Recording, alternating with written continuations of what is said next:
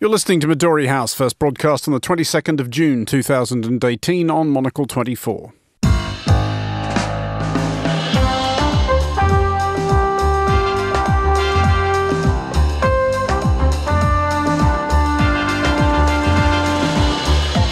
Hello and welcome to Midori House, coming to you live from Studio 1 here in London. I'm Andrew Muller on today's show. And I also like to ask you how I can help to these children to reunite with their families as quickly as possible.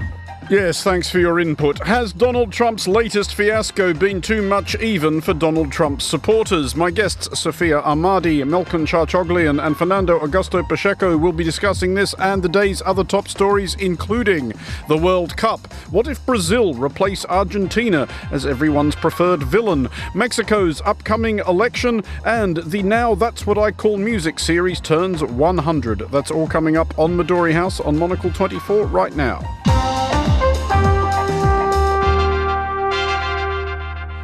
So, welcome to Midori House. My guests today are Monocle's Fernando, Augusto, Pacheco, Melkon, Charchoglyan and Sophia Ahmadi. Welcome all.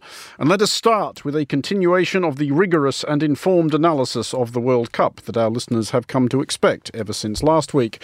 The key development of the first week is clearly that Australia's march to glory remains a live prospect, so long as far as I understand it, the Socceroos beat Peru on Tuesday and France neither draw with nor lose against Denmark just to spite us, though now that I say that out loud, that is clearly the kind of thing they would do. I believe that a few other teams have also played some games, but, who cares? We do, as we established last week, around this table, support a diversity, if not an outright panoply, of teams competing at the World Cup. So I want to ask each of you in turn. I'll start with Melkon and go round that way.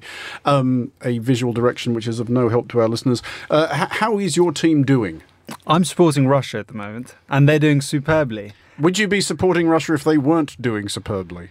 Yes, I think so, because, as I said, I think it was 2 weeks ago, Armenia, my home country, isn't at the World Cup. That is true. I don't really like supporting the English team because I find them arrogant and deluded. So I chose Russia. These are the views of Melkon, Charchoglyan, not the panel as a whole. What is your email address again? It's anyway. FP at Monocle. No. So you're supporting Russia and it's going well. 8 goals in the last 2 games, some phenomenal goals. They've not faced the hardest opponents, but they've really torn them apart. Have you seen the statistical analysis of ground covered during the games, which suggests that Russians are running further and faster than anybody else at the tournament? They seem extremely energetic. I am making no insinuation beyond that observation, but they seem almost tireless. You know what the sad thing is? That's an actual possibility. That there is. But they're just extremely strong and they've been training very hard. What else could I be referring to? Well, exactly that. Sophia, how are your chaps doing? They're not doing too bad. I wouldn't say as well as Mel with sort of his 8 goals there, but Iran are definitely. I mean, we're still here. I think their match against Spain was not as bad as predicted. I think 1-0 is much better than we could have hoped for. No disgrace. Exactly. And like I said, I stick to my guns as last week. We have a strong defence. So I think it will be interesting to see how they play against Portugal on Monday, especially given the fact that their own manager is actually Portuguese. So, do you know off the top of your head what actually needs to happen for Iran to go through to the last 16? They have to, I think, draw with Portugal on Monday, if really? I'm correct. Is that all they need to do? I think so. Because obviously Morocco is now out. Obviously. So I think it depends. Well, I also think it depends on how the other games play out. I would be lying if I said I knew the exact circumstances for Iran to go through. They need to win. However, I do watch with admiration and great pride. And Fernando, this brings us to the increasingly wretched tale of Brazil. We did watch some of that game this afternoon, in which they just fell over the line with two last-minute goals against Costa Rica. You are, though our listeners will not be aware of this, wearing not only a Brazil shirt, but a Brazil shirt with Neymar's name on the back of it. Are you tempted at all to, at the very least, pick those letters off it? Well, I was almost actually honestly, this is not a joke. I was going to buy a T-shirt here on our shop very close. Listeners, this is true. I was there while Fernando wrestled with this ethical dilemma. I was severely embarrassed, and my mother was texting me from Brazil saying, "I detest Neymar since he was a young boy. We hate him." So since I saw his face in the cradle. But suddenly 2 goals came, and then everything changed. And now I'm happy and confident in wearing this shirt. I am very disappointed about some of his attitudes, but of course, as you support Brazil, we have. It's not all about Neymar. We have Felipe Coutinho. He scored a goal in each did play very game. Well. Yeah, so we have some nice young players that I think we're going to win this World Cup. Well, let's not get ahead of ourselves. Not while Australia still have something to say about it. But on the subject of Neymar, we should stress for listeners who may have missed it that he staged preposterously, even by his standards, for a penalty, which was then overturned when the referee took a look at the video replay. We've talked before, Fernando, about how the World Cup is a great branding opportunity for nations, a great sort of arena in which to wield one's soft power, and how important this has always been for Brazil. And Brazil have, and quite reasonably, presented to the world this team known for playing beautiful, joyful football in sort of good heart and fine spirit.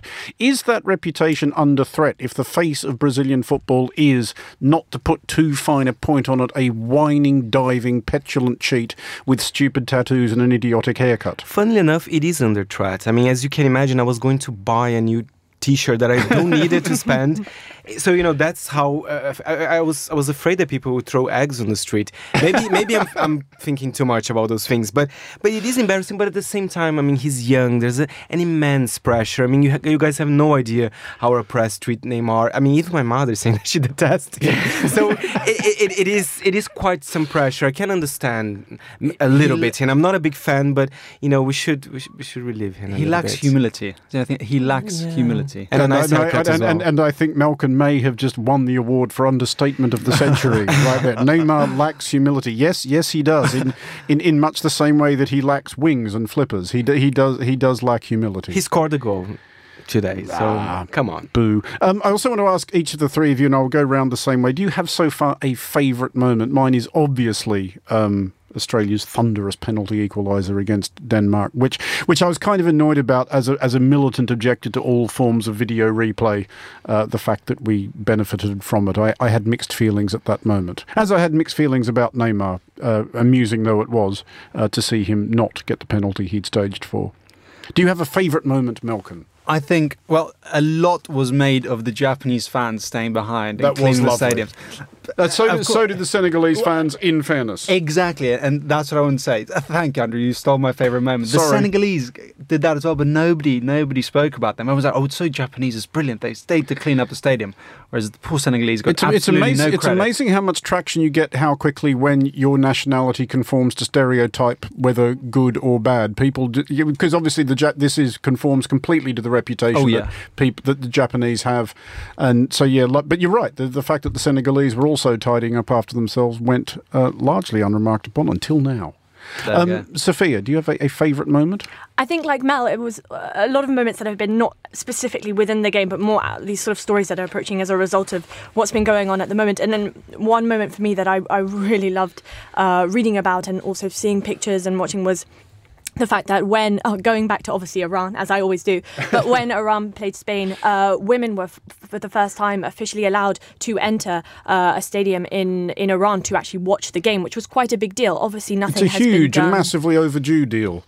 Exactly. And obviously nothing has been done about officially changing any sort of legislature as such, but this sort of moment that these women were allowed to come in, take part, witness, and also quite a big deal for them playing Spain. Obviously, we are not exactly poised to be that successful in the World Cup, and especially against such a team like Spain. But I think it was such a great moment to see all these women being able to sit down next to the men, with the men, and watch the game. And I think that was a really special moment coming out of this. Fernando, very quickly. Well, I've learned the art of betting. I didn't know how you can bet. It's called the gambling and problem. with 32 years old, I've learned, and I got the correct result for England and Tunisia, for example. So it's been a very interesting experience. You also called the correct score between Nigeria and Iceland. Exactly. So yeah, if you want to know the results, just call me. Fernando's Rain Man, basically. It does turn out, listeners, that Fernando is some kind of weird sage. This is the other thing we have learned. We're all now incredibly rich as a result.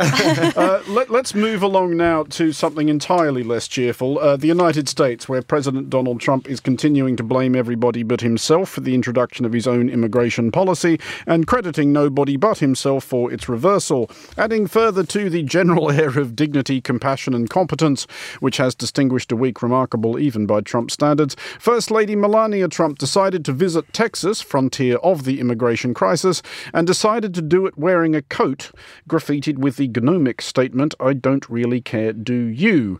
Debate now rages as to whether this was a subtle satire of a trivial news media, a coded signal to her handlers in the Lubyanka, or confirmation that she is as monumental a goose as the man she married. Sophia, is there any chance at all she didn't know what she was doing? I don't think she wears an awful lot of stuff that comes from Zara. No, I doubt it. But at the same time, I do think it was a very poor decision. I mean, one has to look at it on two levels. First of all, as a lot of people have said, she was a former model. So I think this whole idea with image and taking a lot of invested interest on how one looks is very, very important. But now on a different level, she is the First Lady of the United States. It has a much bigger message, what she wears, a political message. And I think it was something that has to be very carefully planned. And it obviously was just completely overlooked here. Do you really think she didn't know what she was doing? It has been pointed out elsewhere that there's this, coupled with the fact that a couple of high-profile Trump aides have made a point this week of going out and having dinner in Mexican restaurants. Yeah. Are they just flipping us off? I don't know whether I would say that, but I mean, again, this is not the first time that she's received criticism for her sort of wardrobe choices. We saw her walk off a plane in stilettos. I think it was sort of last year when she went to a hurricane relief zone. So again, she always has these questionable choices when it comes to her wardrobe, and one would think she would learn from previous lessons with the media attention she has received. Again, debatable. I think it would be hard for, due to the amount of planning that does or should go into what they wear and the image that obviously they give off, it's surprising that this did happen. But at the same time, I do think it was... I mean, it's pretty surprising she was wearing a jacket at all, visiting Texas in June. It's not necessarily something you really need to pack. Melkon, what do you think? I mean, because again, it's the most obvious point, and you can play this game all day, the what if the Obamas did it. But if Michelle Obama had worn that coat to literally anything at all, the Republican Party would have burned Washington to the ground. It's hugely inappropriate. But in her defense, we do know that she's been at odds with her husband on numerous occasions. How could you not be? Well, exactly. And several days before this coat debacle, she did release a statement along with several other First Ladies of the United States saying, we object to the separation of children and parents. So Aisha was going against Trump's decision-making. So to then wear that jacket and effectively say, actually, I'm on the same side as my husband, I really don't care. I can't imagine that sort of paradoxical thinking. She's on one side, then she's on the other. We do know that the Trump administration has cut lots of aides and staff from the White House. It is possible that the person in charge of making her wardrobe decisions, or just being like, Melania, are you sure you want to wear that, got fired when they moved into the White House. So it could just be like, she makes these decisions. There's no one there to have some oversight. Fernando, it does raise what it increasingly seems to me is the eternal question of this administration, which is, are they being actively, deliberately and willfully malicious, mendacious and mean-spirited, or are they just all chronically half-witted? Do they just literally have no idea at all what they're doing? I think they're being malicious. I actually don't find Trump such an incompetent guy. I actually think this is controversial. Yeah, no, he does. I think he does get what he wants, and I think the reality is, he does approve a very inhumane policy, and the only reason why he's trying to change or getting some credit out of it is just because, the press and, he saw the reaction, and he's a very smart man. He said, of course I don't want... That's very controversial, Fernando. Well, it's very controversial, but it's true. I think it's part of some of the policies of his aides as well, of some of the people surrounding him, just inhumane. And I think some of his voters probably want that, this strict immigration policy. Of course, when you add the children, some people might change their minds because it becomes such an emotional thing. But that's my view. So. Could I jump in? Well, the executive order that he's written allows for the indefinite detainment of families, whether the children are there or not. Children officially are not allowed to be detained for longer than 20 days. So now that they've, they had this massive mess up, then they've released executive order. Now they're going to detain them indefinitely under the guise of all this massive chaos. And they're going to hope that, a court in the United States, a judge, approves for the indefinite detainment of families. It's almost as if it's a very smart play-by-play. We cause this sort of human rights chaos, then we make sure that we can secretly keep them for indefinite periods of time and get a judge to approve it. Sophia, is it the problem? No, it's a part of the problem. Is part of the problem here that this circus, which we've witnessed over the last few days, has just made it that little bit less unlikely though it already was, that any sort of serious, sane and rational discussion about immigration is ever actually going to occur in the United States? I think it's definitely delayed the process. I mean, they're finding it hard at the moment to get anything through Congress with these bills that obviously they've put forward. Yesterday, we saw the rejection of the more conservative bill that was proposed to Congress, which obviously had nothing to do with sort of paving a way for citizenship for the Dreamers. And now this sort of compromise that's emerged allows that, but also brings in the border wall again. And I think what a lot of people and what we've witnessed over the last week especially is this sort of shift in the dynamics on immigration policies, and the fact that the GOP itself is very, very, very divided when it comes to this particular issue, and it has been for several months. So despite also the fact that we know that the Republicans have control of both congressional chambers as well as the White House, I think they're going to find it very hard to push through anything without the Democrats' support. And especially, they're going to need to start turning some of their own voters within their own party towards what they want to achieve. Because at the moment, it's not going anywhere. And I don't see, even though I think there's a vote supposed to be later on today, I really don't see anything being passed for Trump to sign by the end of Friday. OK, we're going to take a short break now. You're listening to Midori House with me, Andrew Muller, along with Fernando Augusto Pacheco, Sophia Ahmadi and Melkon Charchoglyan. Coming up next, Mexico's elections. Subscribe today to become part of the Monocle family. From product design to the best places to go, Monocle will bring a monthly dose of fresh ideas to your door. Being part of the family also comes with a 10% discount at the shop and online, as well as unlimited access to our online archive. In addition, you will enjoy priority access to selected product collaborations and receive exclusive offers and invitations around the world. Subscriptions start from £55. For more information, visit monocle.com/subscribe.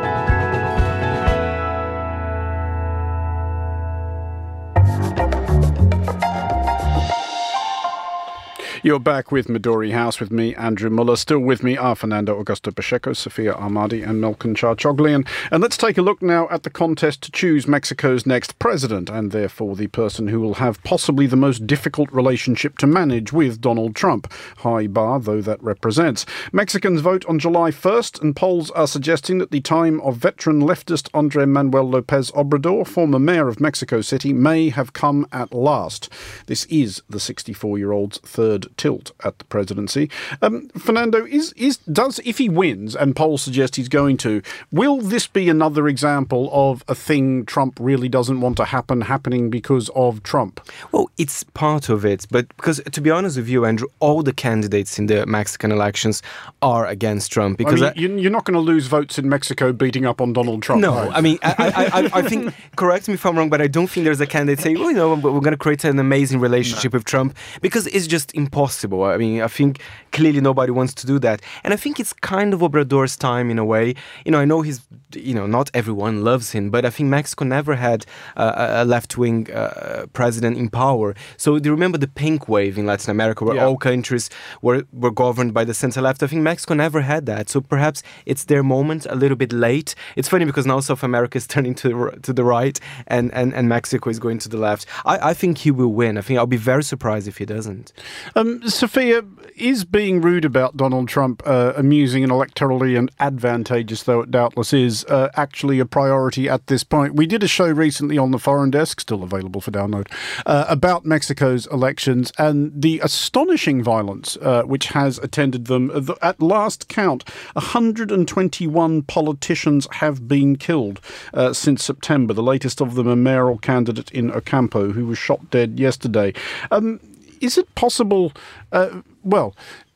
should we be hearing more from the candidates for Mexico's presidency about what they intend to do about that kind of thing? Yes, we should definitely. And I think at the moment as well, especially among Mexicans, more sort of the poorer classes, this is a very, very big issue that does need to be addressed. And obviously, Obrador is running on this sort of nationalist populism. He's sort of targeting the ruling political class for their sort of ineffectiveness that we've seen. The fact that they're quite often corrupt, and also, like we've seen, there has been these growing crime rates of which nothing has been done. They have not been reduced. They're growing year upon year upon year, and it's becoming quite a worrying situation that we're seeing sort of evolve in Mexico at the moment. So I think this will be one thing, along with the Trump thing as well, that a lot of Mexicans are looking to Obrador to do something about. But, one thing we do know is that, as we know with these often sort of charismatic leaders that we see that sort of ride these waves of sort of popular discontent and dissatisfaction with, the ruling political party at the time. What I think is that they do succeed to power, and it's all sort of false promises, and nothing really gets done. And I don't know whether this will be one of his main priorities when he does get to office. It should be 100%, and a lot of Mexicans will be looking towards that, because I think I read that according to Mexico, it is 44% of Mexico's citizens are poor. So quite a big base of supporters there for Obrador, given his rhetoric that he's going along with his campaigning. But at the same time, the dissatisfaction that is coming from these classes is not due to this sort of inequality, but more due to the growing crime and corruption that we're seeing at the moment. So I think this is going to be a big thing if Obrador does get elected, or many will say when he gets elected, they'll be looking for him to deal with. And Andrew, do you know why Obrador is going to win? Because he's creating an interesting coalition in Mexico from leftist parties, even some right-wing ones. It reminds me of Lula in 2002. I mean, he tried... That worked out well. Yes. Well, not now, but he was the most popular president for 2 terms because he did this huge coalition with all types of parties, and I think Obrador is finally doing this. Melkon, final quick thought on this one. The other thing that struck me when we did the recent edition of the Foreign Desk on Mexico was the disparity between the big deal of a Mexican presidential election, which is big, and the relative lack of interest that the world's media takes in it. It's weird. Mexico's a huge and colossally important country, and its elections seem weirdly underreported. That's very true. I mean, it's one of the financial capitals of Latin America. Mexico as a whole, obviously, its importance there's a huge disparity in where the centres of importance are. It is Mexico City. You're right. I don't know why they're not taking as much interest now. I guess it's probably because Trump is stealing all the limelight, or perhaps because the world media has lost hope in Mexico, thinking that nothing could ever change there. Everyone's kind of decided that it's cartel land and that's the way it's going to be, which is incredibly pessimistic. But actually, I feel slightly pessimistic. I can't imagine Obrador coming into power and cleaning up the violence within the country. I think at some point more people died in Mexico than in Syria, and obviously there isn't technically a war going on in Mexico. Okay, well, finally tonight, it is a happy 100th edition to the Now That's What I Call Music series of compilation albums, which since 1983 have been collecting recent chart hits, and as such amount to a sequential archive of the shifting varieties of generally dreadful music which has enticed the record-buying public over the decades. It says here in the script that Faye, Mel and Sophia have different clips to play. They've put that in big capital letters, so I can't ignore it, however much Very different. I might wish to. Who wants to go first? Should I go first, perhaps? Go on. Go on then. So I offered myself already. These are presumably clips you have chosen from your favourite Now That's What I Call Music compilations over the years. Yes, and it's also the reason why I moved to the UK. Can we hear it? You moved to the UK for That's What I Call Music compilation albums, or for one particular song? From this particular band, which I'm sure is one of those compilations. Let's hear it. If you wanna be my lover, you gotta get with my friends. Make it last forever. Friendship never ends. If you wanna be my lover, you have. So just to be clear, Fernando, that was what enticed you to move to the United Kingdom. Yeah, without Spice Girls, there would not be my voice here at Monocle 24. That's all I can say. Wow. Really? What was it about the Spice Girls that you saw or heard and made you think, I want to live nearer to where those people are than I presently do? Well-crafted pop songs, and I rather prefer the British charts compared to the American ones, because at the time there was a lot of kind of R&B or kind of some country that. Sorry, I know you like country, but here there were a lot of novelty acts, and I just loved it. And Wannabe is a fantastic pop song. It is not like Brazil lacks any kind of pop tradition. No, we do, but I prefer the Spice Girls. Okay, well, thanks, Spice Girls. Sophia, what was your pick from the rich, teeming cornucopia of the Now That's What I Call Music compilations? Well, I mean, originally I was going to go for a Shaggy number. It wasn't me, but then I didn't really feel the lyrics would be appropriate. I didn't know whether it was something we could play. So instead, I opted for a more sound choice, and that was Gabrielle Dreams, because I just think it's quite a lovely song. Okay, let's hear it. Dreams can come true. Look at me, babe, I'm with you. You know you got to have hope. You know you got to be strong. Dreams can come true. Look at me, babe. That was Dreams by Gabrielle, the choice of Sophia Ahmadi. What was it about that particular song?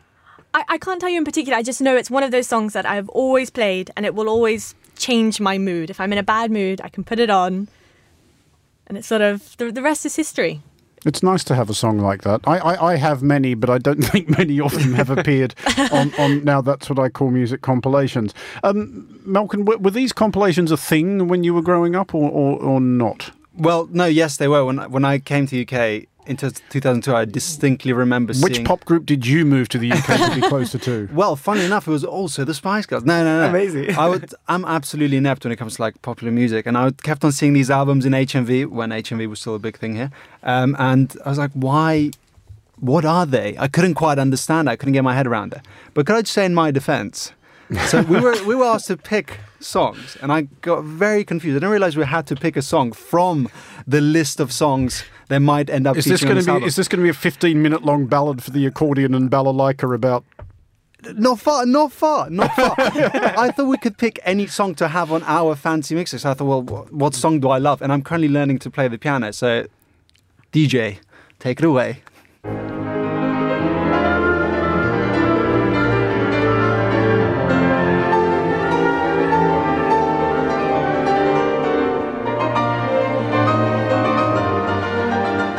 So that's probably not been on a Now That's What I Call Music compilation. No, that was I'm Phil guessing. Collins. Just one of the lesser known repertoire. Can we have the Spice Girls on the vocals? I don't know if that would work. That'd be such a sort of Frankenstein of music. What were we actually listening to then? That was Rachmaninoff's Piano Concerto No. 2. Yeah, as well. Funnily enough, as heard on Now That's What I Call Music, Volume 7. No, so you were unfamiliar with the premise of the clips we were choosing here.